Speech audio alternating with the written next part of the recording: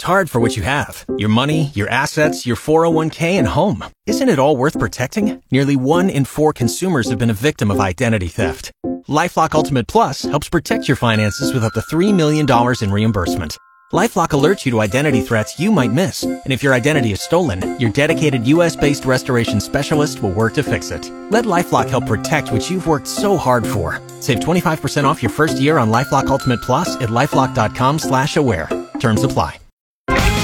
I'm Jeff Moats, KFOR News. Good afternoon. We've hit 40 degrees in Lincoln. The Lancaster County Sheriff's Office Criminal Interdiction Unit on Wednesday morning made a large drug bust along eastbound Interstate 80 near the Lincoln Airport. And 27 pounds of methamphetamine was located in the gas tank. Chief Deputy Sheriff Ben Houchin says an SUV was pulled over for following too close and having a broken windshield. Investigators contacted the driver, 33-year-old Giovanni Mercado, who gave consent to search the vehicle, which led to the meth being found in the gas tank.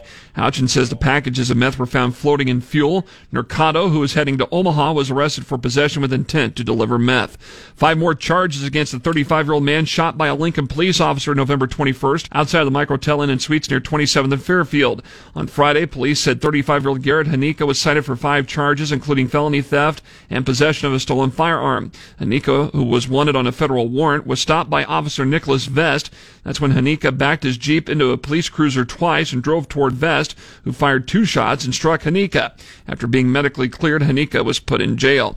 The new sign is up at 84th and Havelock for the Sandhills Global Event Center, where ribbon cutting took place today. Sandhills Global Outreach Coordinator Jim Hansen tells KFOR News their ag-based platforms are compatible with what the event center offers. Mostly things that deal with our, like tractor house, truck paper, machinery trader, bringing expos in here. A $10 million fairgrounds infrastructure modernization project through 2026 will now get underway. It recently was awarded a $5 million state shovel-ready grant.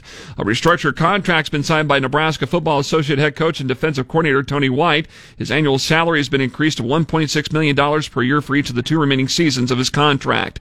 And boys basketball tonight on KFOR features Lincoln Christian hosting Johnson Brock. Coverage will start around 7:30, brought to you by the KFOR Sportscasters Club. The rest of the afternoon, mostly cloudy with steady temperatures in the lower to mid-40s. I'm Jeff Moats, KFOR News.